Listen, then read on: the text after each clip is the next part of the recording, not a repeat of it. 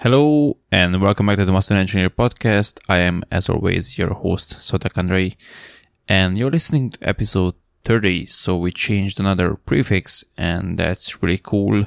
First of all, I am the first to admit and recognize that what I called my New Year's resolution of putting out an episode a week has sort of went down the drain. It's unfortunate, but like I said, I think a couple of times now, I do this alone, and this is sort of just a side gig of mine, unfortunately, so I cannot sacrifice things that actually grant me my income and my living to be able to do this. So essentially, I try to carve out time for these, and I do my best to put out an episode a week, but every now and again, life is going to happen and these will come out infrequently. So with that out of the way, let's get into the intro for this week's episode, which is going to be with the one and only Lyle Mcdonald, who I'm sure you're all familiar with.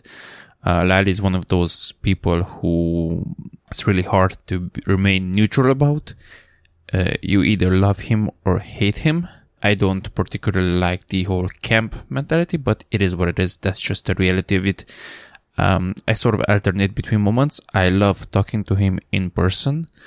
I sometimes hate talking, in quotation marks, with him on Facebook because he can be a bit of an ass.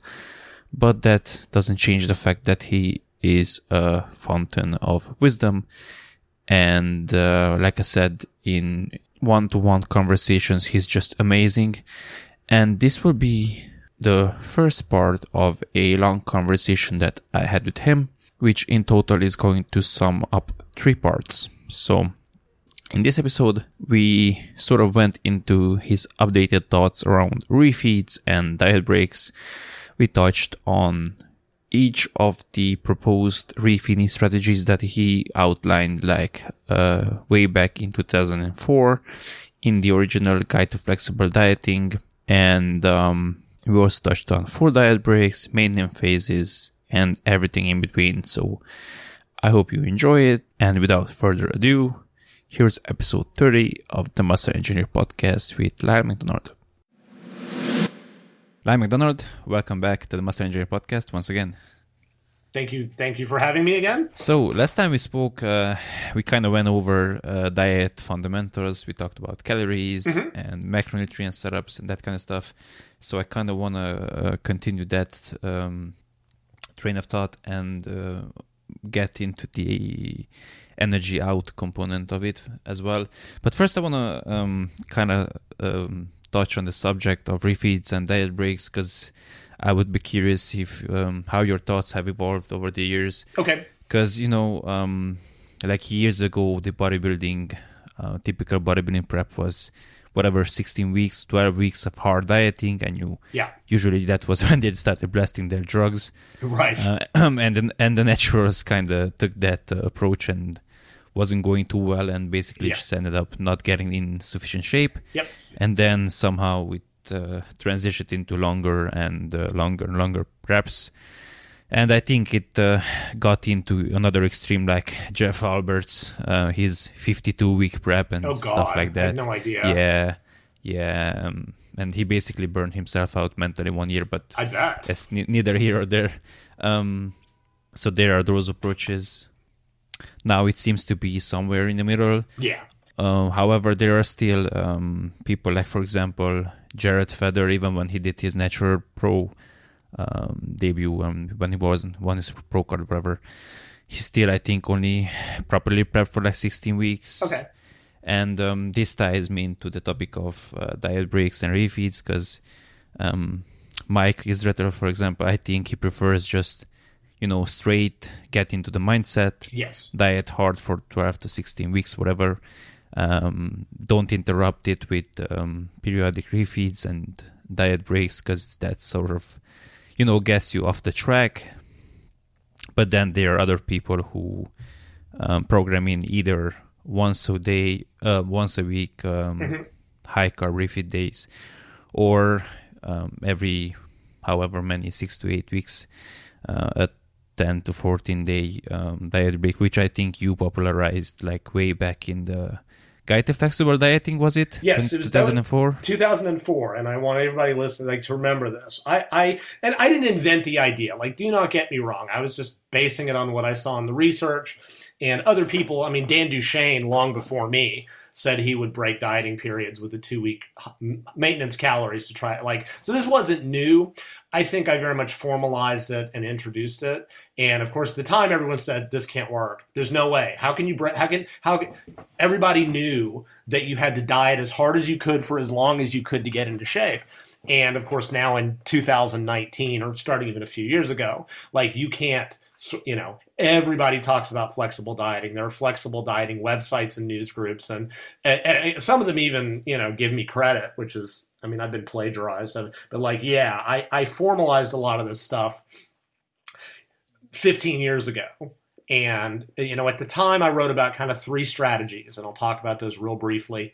And then, of course, there's the fourth one that I had nothing to do with that's more recent. So what I originally wrote about was the free meal, which was just a non-diet meal, right? It was totally psychological. Just like you're dieting for long periods of time, it gets to be a grind, you have cravings, just get to eat a non-diet meal and then go back to dieting.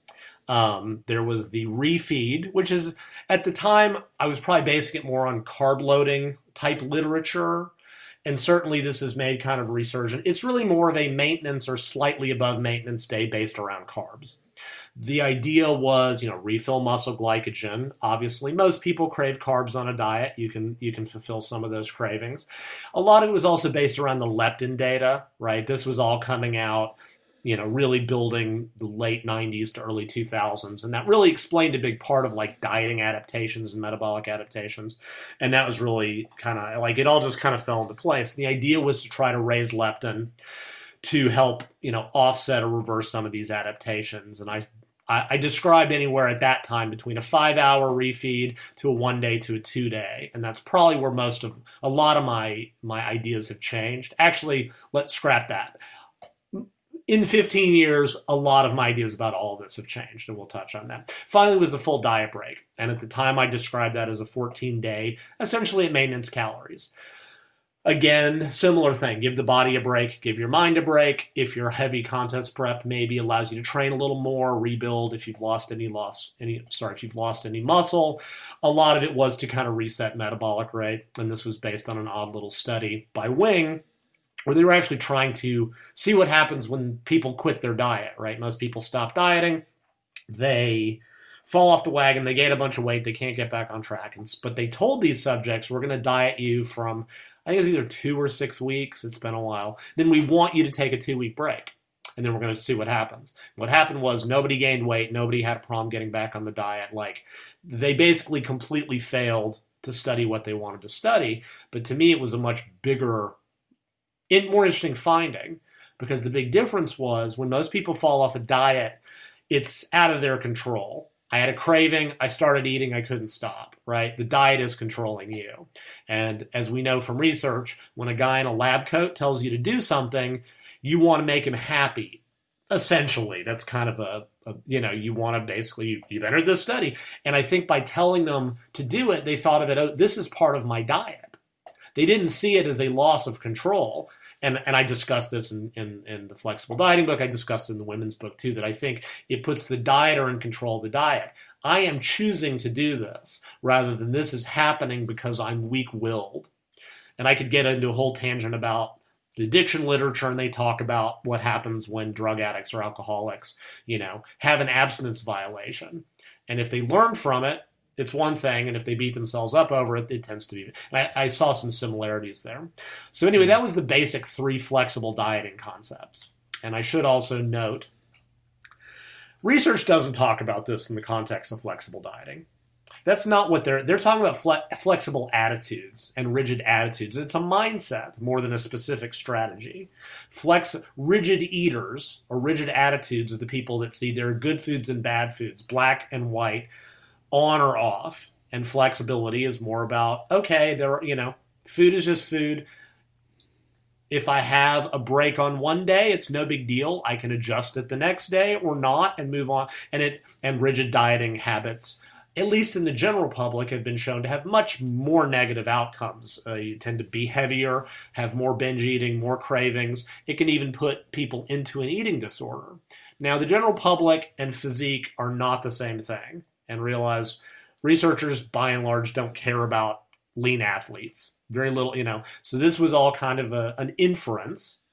But there were good psychological, there were good physiological reasons. Oh, and of course, the more recent strategy is if it fits your macros, which again, I was talking about 15, 20 years ago. I said, look, you could get ripped on protein powder and table sugar as long as you're I'm not saying do it. I'm not saying it's sustainable. I'm not saying you could adhere to it. I go, but it's calories. Of course, no, insulin, sugar, clean eating, blah, blah, blah, blah, blah. And now again, 15 years later, I'm totally vindicated. Everyone's like, if it fits your calories within a certain limit, it's all fine because the insulin thing is nonsense and it's pretty much calories and protein.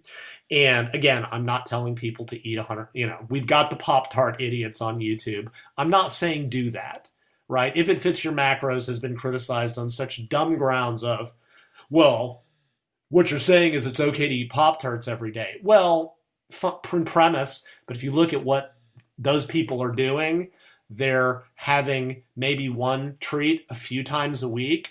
Like the people who are doing clean eating and binging every Sunday are eating far more junk food than if it fits your macros people.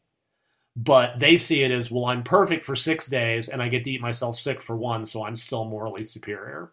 So those are like the 4 basic strategies.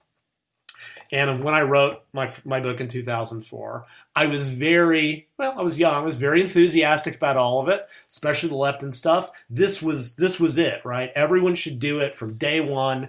And I would probably say that's where a lot of my attitudes have changed. And this leads way back around to something you brought up. One, not everybody does well with this stuff, right? For reasons, and it's usually... separating psychological and physiological reasons is impossible, but I think it is for psychological reasons. And I forget who you said prefers to do just a shorter, harder diet. I don't pay attention to names. I don't care. Usually Mike, for example. Yeah, I don't care about it. I don't follow sports. I find them boring as all sin. I care about the problems. But for some people, when they diet, there's a mental switch that happens. They are on their diet. And for a physique athlete, right, they're facing down a lot, right? They're facing down starving their body into submission over time. And if using these flexible dieting strategies causes that switch to come unflipped, it may be hard. Some people just find it difficult to get back in that mode. And they may be better off avoiding these strategies. Now, we might ask within the physique okay, what's happening afterwards, right? That was one of the things that was always missed in the clean eating and they look fantastic on stage, so it must work. Well, true, but sports selects for the winners.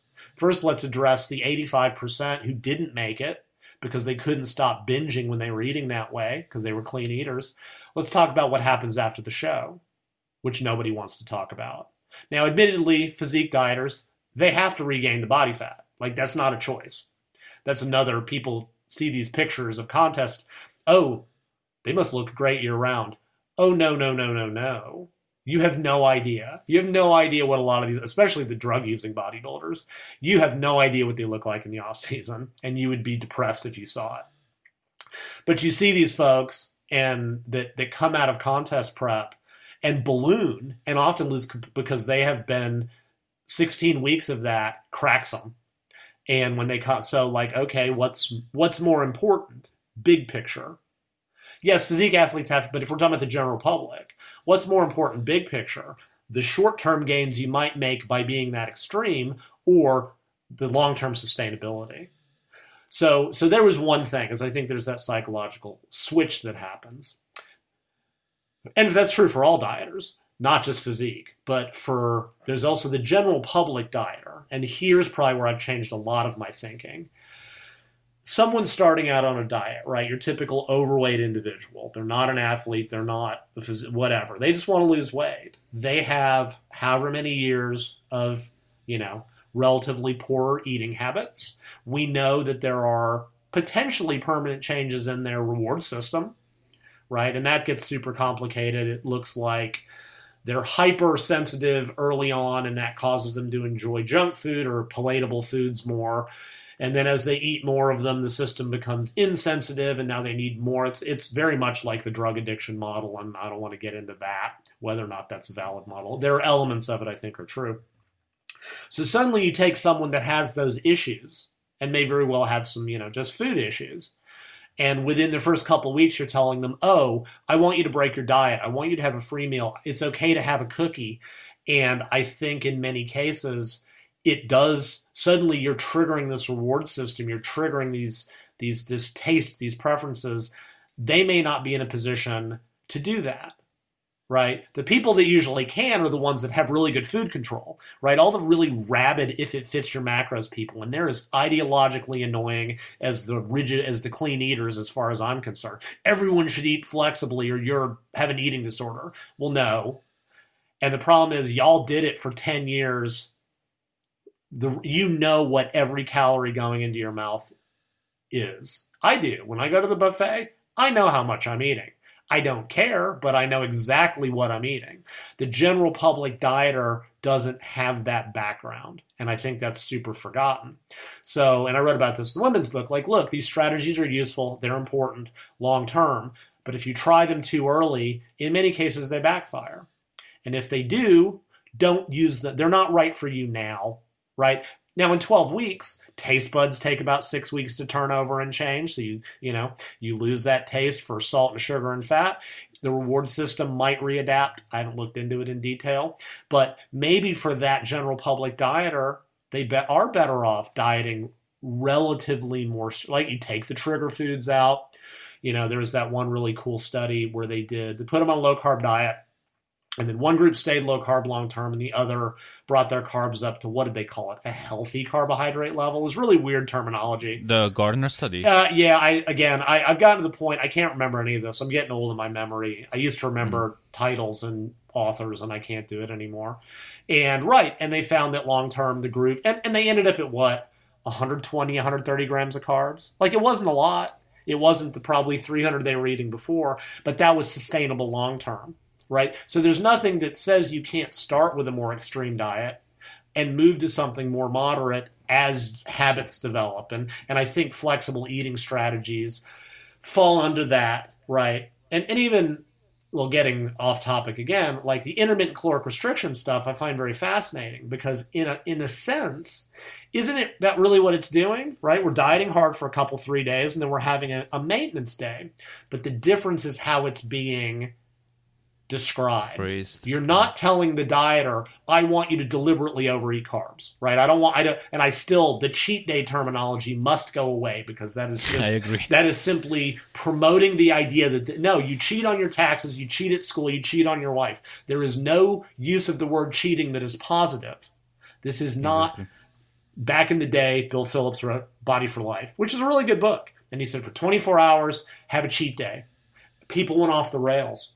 Because as soon as you tell them, I want you to cheat, the goal does not become to eat at maintenance. It becomes to put as much garbage down your pie hole. There were stories, I heard this.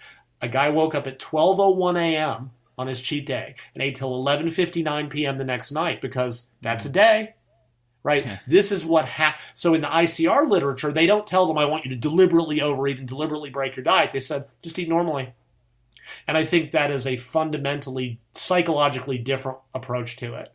That in that situation, because it does work, what they find is that people on the maintenance days eat anywhere from 5 or 10% below maintenance to 5 or 10% above. They're not rolling off the rails. They're not, because they're not mentally approaching it from, I must eat every carbohydrate in sight. So I think that may be a better approach. And it's still promoting relatively flexible attitudes. Yeah, anybody can diet hard for a few days, then just eat normally. And even there, the studies, it's funny the way they describe it. There was a recent one. It was like a 2-5 pattern, 2 hard diet days, 5 at maintenance versus a straight diet. And both groups lost the same amount of weight and fat. Well, that doesn't surprise me, right? It's not magic anymore. Intermittent fasting is magic. And they concluded ICR has no advantage. Well, but the ICR group only had to diet 2 days out of the week. I see that as a big advantage over having to be moderately, But again, individual differences. Right, but I think these were mostly on overweight population. Oh, no doubt. No, absolutely no doubt. Like again, keep this in context. And so, and a whole separate podcast we could do is like dieting as a learning experience. People think, I must diet this way, I must diet that way. No, people have dieted with a million different approaches, and they all work for some people and don't work for others. You have to figure out which approach strategy. And yes, if flexible, if having a free meal or a refeed switches that flip from on diet to off, then it's not for you, right? Even with all the metabolic stuff, even with the diet break, even with the higher carb, the refeed or the maintenance days, right? People got into shape for decades without this. And I hope people have never heard me say they are by no means required. Because if they were, nobody would ever get into shape without them, right? They are not required. I think in many cases they are beneficial. They may be more optimal when they work. However, so clearly if a dieter has found that that's not right for them, then they shouldn't do it. But that's an individual thing. I do, what dieters did and can still have to do. Well, metabolic rate is going to slow. Your smaller adaptive thermogenesis, we'll talk about that when we get to energy out. And you just keep adjusting your diet. Bodybuilders did this for years. Another week, cut another 100 calories, add 20 more minutes of cardio. I years ago heard about physique bodybuilders with experience. And they're like, I just know that every couple of weeks I need to take 10% out of my daily, like they don't even count numbers, but that's after a decade, right? They know exactly and they eat the same stuff every day. And you don't have to use those strategies. I think they can be helpful. I think for women, just because of menstrual cycle disturbances, proportionally more important when they're leaner. And I'll push my women's book. I discuss this in great detail. But again, if it's kicking a woman off her diet, she's losing food control. That's a far worse outcome if you're on a time schedule than any metabolic benefit. So yeah, I think we're basically, they can be helpful, they can be beneficial. Under some conditions, they can be brutally detrimental. And in those situations, well, don't use them. Oh my goodness, you talked about dieting as a learning experience. I went through everything, like from 2011. In 2013, I did the whole Sunday refeed, cheat meal, cheat day. I remember waking up on Sundays, and mom used to work in this supermarket, and they had these baked stuff that would expire, and they just sell it as bulk basically, and I had this huge bag, and I would just look forward to Sunday when I would just eat everything because it's a cheat day and it boosts your metabolism. Oh, been there, done that. Oh yeah, we all have. Then I transitioned into calorie counting and IFYM and posting ice cream Instagram. And now, honestly, like I'm even trying to sell my protein cookies because they are like 300 calories and 40 grams of protein, but they are still delicious as hell. And sure, I can still eat like 3 of these in 5 minutes, and that's 1,000 calories. Exactly. I don't need, so. Yep, me too. I hear you. Yeah, and I think a lot people that have found, their own. The problem is that people then do that and decide that, oh, well, this is what works for me. This is the way to diet. And it's like, no. And that causes a lot of problems because as soon as someone hears this is the way to diet and it does not work for them as an individual, they feel like a failure.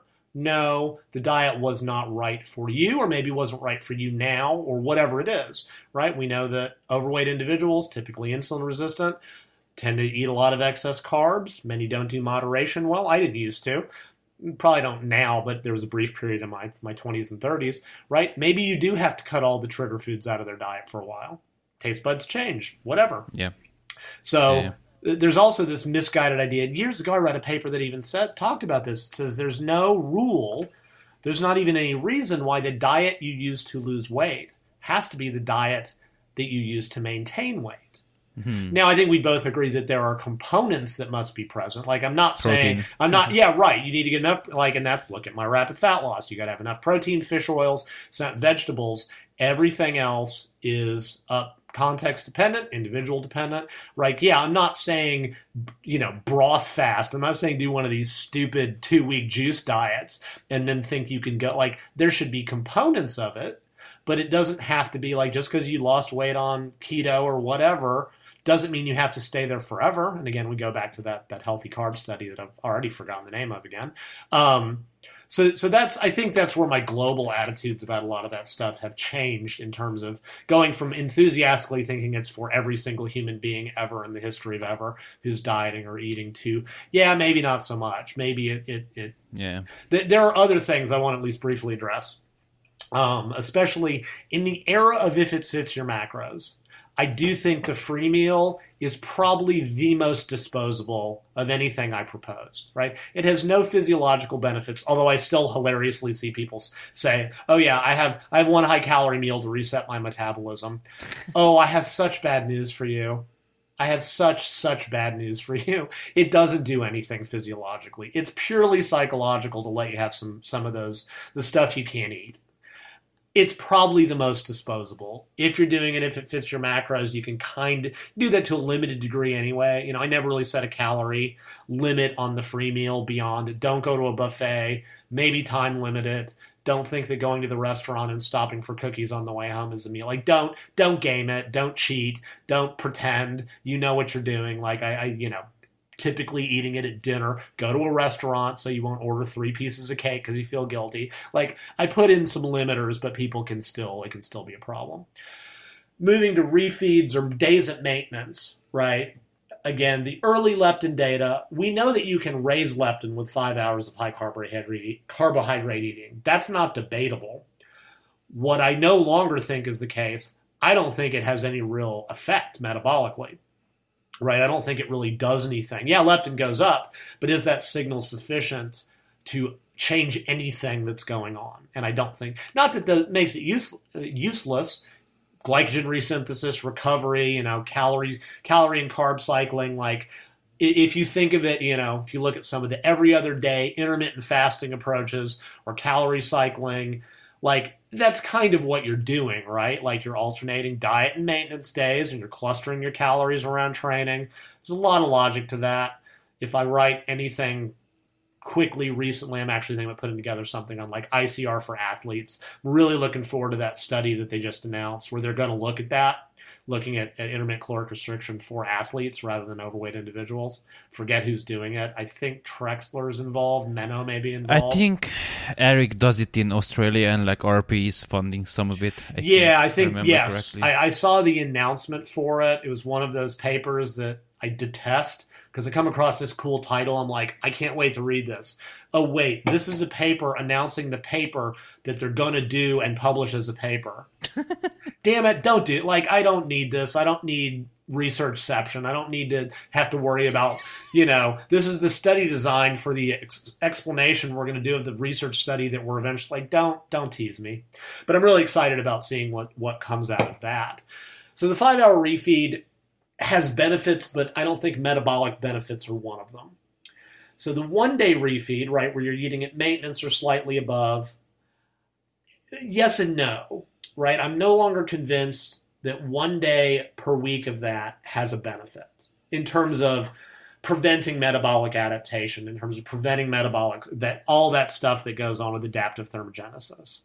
Now, the debate, and this was something Eric and I talked about several years ago, okay, if you diet 6 days and have one maintenance day, I don't think that will have any real effect. Maybe super early in the diet, maybe not. Not a lot of data. Well, there is, and I'll come back to that. What if you do a maintenance day twice a week, but they're every 3 days, right? So you diet a couple of days, and you have a maintenance day, then you diet a couple more days, and you have a maintenance day, right? Maybe, and I'm basing that on very indirect data, right? We know that when you start a diet, it's about 3 or 4 days before much happens, right? 4 days of fasting actually raises metabolic rate slightly. So all you skip breakfast, metabolic slows down people need to get caught up, right? 4 days of not eating at all will raise metabolism because the human body doesn't adapt that quickly. Appetite typically doesn't go up for 3 or 4 days, which is why all these dumb studies, well, we exercised them for 1 day and hunger didn't go up. Oh, come on. Oh, come on. This stuff, we know better. You shouldn't even be doing these studies anymore because we know that a couple days of dieting don't have that real. And ICR studies show it completely. You can do 25% of maintenance for 3 days and you tell people to eat normally, like I said, anywhere between about 10% below and 10% above maintenance. Hunger doesn't increase that quickly.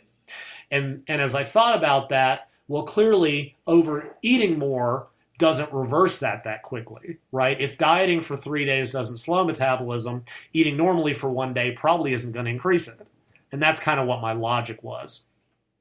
But if you have a maintenance day every 2 or 3 days, so leptin comes back up to normal, does that limit or prevent the adaptation? Eric's experience is that anecdotally it seems to, but no, there's not any data, so take that for what it's worth. He also found that menstrual cycle irregularities, which is a separate thing, seem to happen more slowly in his female dieters, and that's a really important thing. So the 1 day by itself probably doesn't do much, but maybe multiple of those. Like, again, you look at some of those every other day dieting stuff. And remember, I was talking about that about 15 years ago too, so don't think any of this is new, right? Where you train 3 days a week and you eat normally on Monday, Wednesday, Friday around training, and you diet on the other 3 or 4 days. So you get a net deficit, but you're supporting training and yada, yada. Like, you are raising leptin to normal every other day. And I swear to God, I had a paper years ago that even looked at that, and I've never been able to find it again. So I might have dreamt it, that it looked, and it showed that leptin just kept coming back up to normal, and it was much more gradual fall compared to straight dieting, but I've never been able to find it again. So take that for granted. I might have just dreamt it. Wouldn't be the first time. Anyway, and then 2 days, I think certainly does have an effect. At that point, 3 days would probably be better and 4 days would be better too, but at that point you're not dieting, right? Yeah. You could conceivably go 4 on, 4 off if we had an 8-day week. If you look at my ultimate diet too, it's about 3.5 days of hard dieting and about kind of 3.5 days of maintenance. It's about as close as you're going to get within a 7-day week. But you also have an enormous calorie day on the carb load day. It's like double maintenance, but whatever. So there are 2 studies actually in women that have looked at this. And for women, the issue is not metabolic and not metabolic rate so much as they're looking at menstrual cycle disruption, because that occurs when women are chronically in what's called low energy availability. And energy availability is a difference between calorie intake and exercise energy expenditure. Just think of it as the calories that are left to the body to run all the important stuff, like keeping your heart beating and your organs working. And when that's too low for too long, women's bodies go, okay, shut down the unimportant stuff, immune system, reproductive function. And it happens in men too, right? I've joked for years, guys diet hard to get to 8% to look hot for women, and they can't function sexually. Oh, the irony of the world, right? you look amazing and you can't get an erection because your testosterone is castrated. So it happens in men too, but there are differences. Men's systems are a little bit more robust and it doesn't. But so they're looking at it for this, right? And it's mainly, the main researcher is Ann Lukes. So what she has typically done is 5 days of low energy availability, looking at luteinizing hormone and FSH and the hormones that regulate. And what she sees very reliably, 5 days of low energy availability, this stuff crashes you. Thyroid goes down in 5 days, cortisol goes up, IGF-1 goes down, LH pulsatility changes. You don't see menstrual cycle dysfunction, but you see the hormonal changes that will cause it. So she did a zillion studies on this, and then she said, okay, in animals, if you overfeed them for 1 day, all this reverses. Now, animal studies are problematic because mice and rats adapt about, 1 meal for a mouse is 3 days for a human. I know it doesn't scale linearly, but mice and rats have their lifespan is 3 to 7 times shorter than humans. Everything happens way fast, and that's where all that metabolic slowdown garbage came from. Hummingbirds, if they miss a meal, they die, right? This is when you have animals that have that short, humans are not like that. A day in the life of a rat is like a week in the life of a human. And so, but she studied this. So she had them do 5 days of low energy availability, just like always. And then she I forget the numbers. It was 50 calories per kg or 60 or something. It was 6,000 calories or something just dumb over a 24-hour span, double or triple maintenance or something like that. And the punchline was that nothing changed. Right? 1 day of just staggering refeeding did nothing hormonally. Conclusion, 1 day of even staggering refeeding doesn't change it. But then this other study didn't look at it directly. And what they did 3 days of complete fasting and found the same hormonal changes, right? Thyroid tanks, cortisol goes up, LHF, blah, blah, blah, blah, blah. And I mathed it out, and actually the net calorie deficit for the fasting study versus the other one was about the same, rough estimate. And I think that was kind of interesting. But then, just for giggles, they had them eat at maintenance for 2 days and remeasured everything. And voila, they went back to normal. It's only 2 papers. I want to see more. However, what this kind of, and I talked about this in the women's book in detail, is like that 1 day out of 6 isn't sufficient, no matter how much you eat. But 2 days out of 5 was. And that's kind of where I came. And again, what's your body fat percentage? What is your deficit? How early in the diet are you? Like, one day might be more than sufficient when you're starting a contest diet. And when a woman is at 12%, she may need 3 days a week. She may have to diet hard for 4 days and then have 3 days at maintenance.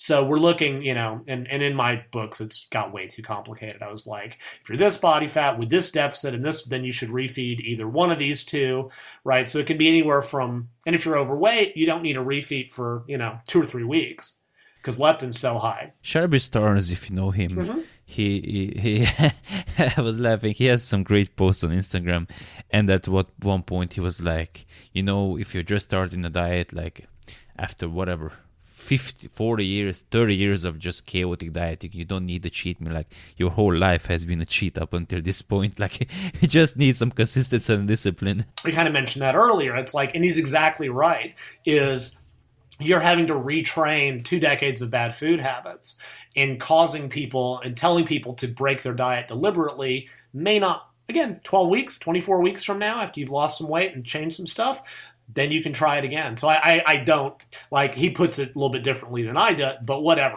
We're saying the exact same thing, and I don't disagree with him. It's funny. So that's kind of like where a lot of, then the full diet break. And honestly, if you want to look at it from a metabolic standpoint or whatever, to a great degree, the full diet break kind of obviates the need for any of this, right? Like, it's great, and there's also limited research.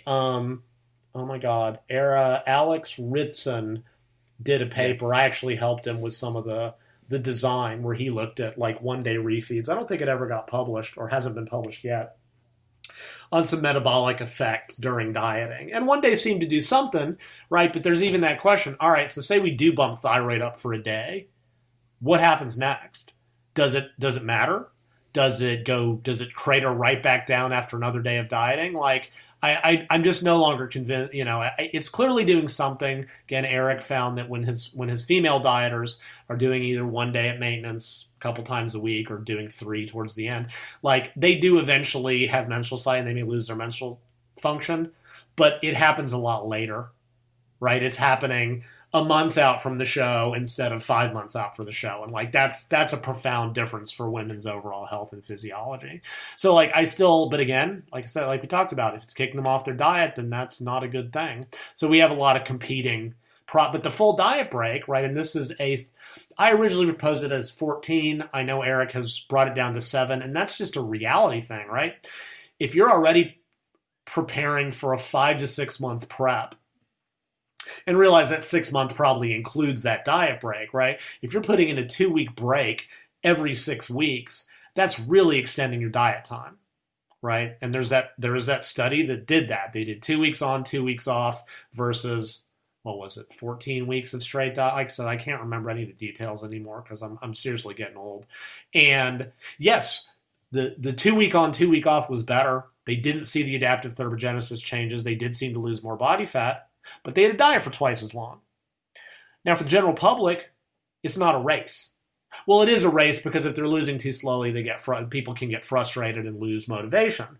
But if you are a physique dieter who has to be stage ready on May 1st, the diet has to be over by May 1st, right? Like you can't get too far. Like you have to factor this in when you are on a time schedule. Even if you're a competitive athlete, if you're big competition or powerlifter, if you got to be at a certain weight by the certain Saturday, you don't get to take that super long view, or however long it takes is however long it takes. So you have to factor this in. But that 7 to 14 day diet break does seem to reverse most of the metabolic adaptations. There's that one crazy study they did in like Navy SEALs. They were on like 3 hours of sleep, 8 hours of forced activity, 600 calories a day for weeks on end. They all ended up at like, you probably remember that. So it was a multi-stressor environment as part of the title. They ended up at like 4% body fat. Testosterone levels were castrate. Cortisol was like 30% over normal. IGF-1 was down. Thyroid was down. Like everything was like, they were like, that's contest dieting without drugs. But 7 days at enough calories to support that activity reverse that completely, right? So there's kind of, is it a perfect analog of contest dieting? No, but it's not that far off. And it shows that if you maintain energy balance, these things don't happen. So with 7 days of even maintenance eating, we know that you can reverse that. Now, does that reverse the full metabolic effects? Thyroid does take longer to have its full effect, right? That's why I did 14 days. But we got to compromise between refilling glycogen, allowing for more training, giving the dieter a mental physical break, which is important. Like you said, that 52-week prep, I can't imagine. What was he doing, 100-calorie deficit the entire time? Like, I can't imagine that. But even 6 months, that's a hell of a grind to diet. Having even a week off every 6 to 8 weeks, or however frequently it comes in, and that depends on earlier in the diet, you can take longer.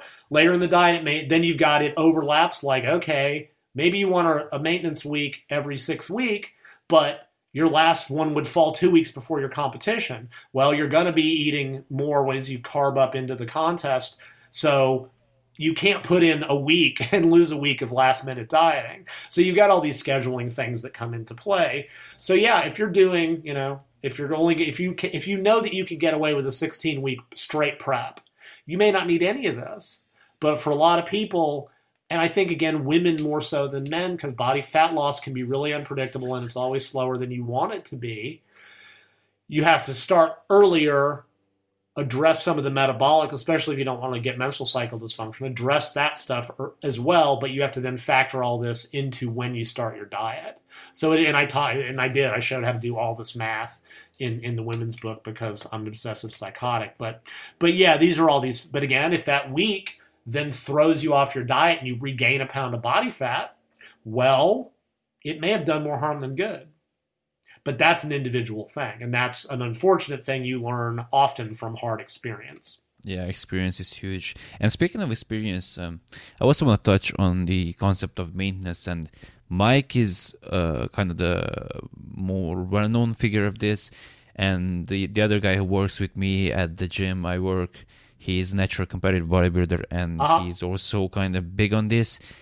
And Mike basically says, just take 16 weeks of dieting and then take a 16-week maintenance phase, basically, to get your body kind of used to this new, whatever, setting point, or set point, whatever. Okay, let's hang on. Just so I'm clear, we're not talking about physique competitors. We're talking about like general dieting, right? A physique competitor is not going to diet for 16 weeks to 5% and stay there. So that's not what we're talking about, is it? Sure. Okay, sure. I'm just making. But even if let's say someone has, I don't know, 24 weeks of fat loss to do, and let's say you want to spread that out over, you do say 6 weeks, and then you do the 2 weeks maintenance and repeat that 3 times. Yeah. Mike might say just do 16 on, then do whatever, 10 maintenance, and I don't know, I probably doesn't come out quite evenly, but anyway, I think he refers mainly to people who have more body fat to lose. Sure. But this buddy of mine, he and sort of I was influencing him because, he used to do the shorter preps, and I kind of bugged him that, I showed pictures of these guys,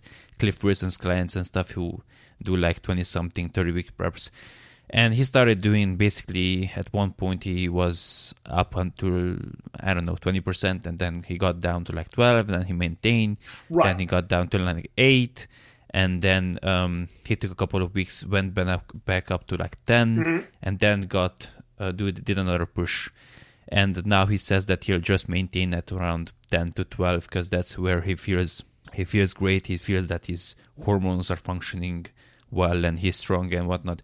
But what I find really interesting is that like his calorie, and he's obsessively meticulous with his calorie counting. Like he's, I don't know, 85 kilos, like probably 11% because his abs are like visible, like, and he says he's like 4,000 calories at least, or maybe even above. Like I calculated even on his fat loss, like he said he didn't come under 2,800 and he competes at 79 kilos, so like whatever was that, 170 something pounds. Yeah, so he's not that big of a guy. I mean, Eric Adams is on his 80 something kilos, and I've seen his macros. He was like 2,200 calories, or maybe even lower on average. So I don't know. Maybe he's just a genetic anomaly when it comes to this kind of stuff. It could be.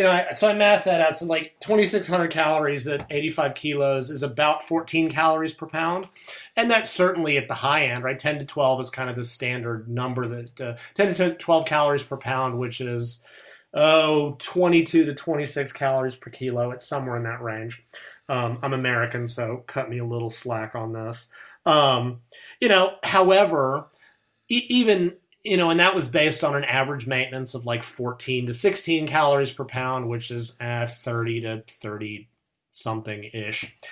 But that was also kind of assuming, all right, you're doing 1 hour, maybe 90 minutes of training. And that plays a big role, right? If you've got someone that is doing, a tremendous amount of training, 14 to 16 calories may be low. I mean, it's not unheard of, usually for like endurance and competitive athletes. Like you'll see 18 to 20 calorie per pound maintenance, which is, in the range of 40 to 45 calories per kg. The highest I think I've ever seen, and this is like Tour de France level, it's like 55 calories per kilo, but they're burning 8,000 calories in a 6-hour stage, right? Like this is the inhuman extremes that is only sustainable for a short period of time. As an interesting random tidbit, and I don't think this has ever been studied, and it would be interesting to see. This was years ago. Somebody asked Dan Duchesne, who was an old guru who's unfortunately passed away, why these big bodybuilders could supposedly eat so many more calories above normal. And his answer was that, when you're leaner, you're probably radiating more heat out and not losing calories, you know what I mean? But like, because like you don't have that body fat layer that may be causing, I don't know if that's true. I think he was dealing mainly with drug-using bodybuilders, and you got a lot going on there. I think you also get a lot of lying about calorie intake. And I'm not saying you're the guy is doing that. Do not mishear me. I think they're out there. Sure. I think they're doing, I don't know what his training load is. But if you're doing, 2 hours of hard training a day, also NEAT, and I think maybe this shifts us into the energy expenditure topic. I think there's a good seg into that. The NEAT component is staggering, right? I a lot of people know, like I train Sumi Singh as a power lifter, right? And she eats like 22 calories per pound. She's 114 pounds, but she eats in the mid to high 2000s, which seems really high. But she has done step counts. She's doing 20 to 30,000 steps a day, right? It's not her weight room workouts. It's the other 10 hours a day that she's running around like a chick with her head cut off. And that is really the underappreciated variable here. And I think that probably brings us into the next topic. All right, so that was episode 30 of the Master Engineer podcast with Lyle Mcdonald. I hope you enjoyed it, and I really hope you're looking forward to part 2 of the conversation.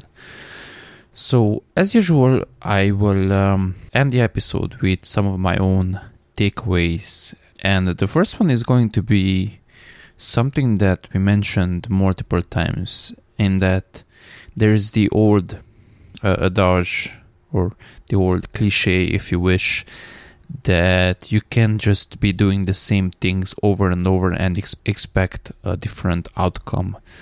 So in the same vein, you cannot eat the same diet that you have been eating previously and expect to get to a different outcome from it. So, in the case of, let's say, someone who is overweight or obese, they will have to change their diets significantly in order to overcome that state and get to a healthier spot. So with that, for those people, including stuff like diet breaks or refeeds is completely pointless, and most likely also including treats or trying to fit things into their macros, quote unquote, is probably going to be unproductive as well. So in that case, most likely what we need to work on is establishing new habits and recalibrating, I guess, their taste palettes basically. The second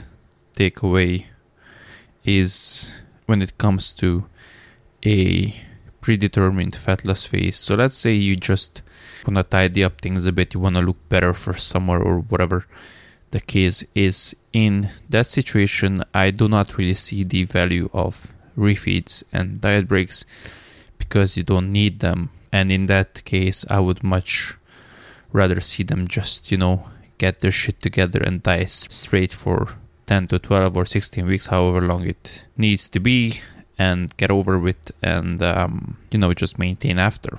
Then the third takeaway is in the context of someone who has a significant amount of weight to lose. And in that situation, once again, I do not really see the value of refeeds because they are already high in body fat, already high in energy stores. They have plenty of glycogen to fuel their training and all that. So I guess another takeaway could be that I do not really see the value of refeeds, with the possible exception of contest prep diets, but I do not like to talk about those because they are not my area of quote expertise. I haven't done one myself. I do not work with contest prep clients. So I just put that out there that contest prep might be the exception where refeeds can be beneficial. But aside from that, I think complete diet breaks are far superior. So those were my top takeaways from this week's episode. The second part of the conversation with Lyle will come out most likely 2 weeks from now, because I have another awesome episode planned for next week. To see what that is, stick around, and until then, have an awesome week and go crush whatever goals you set out for yourself.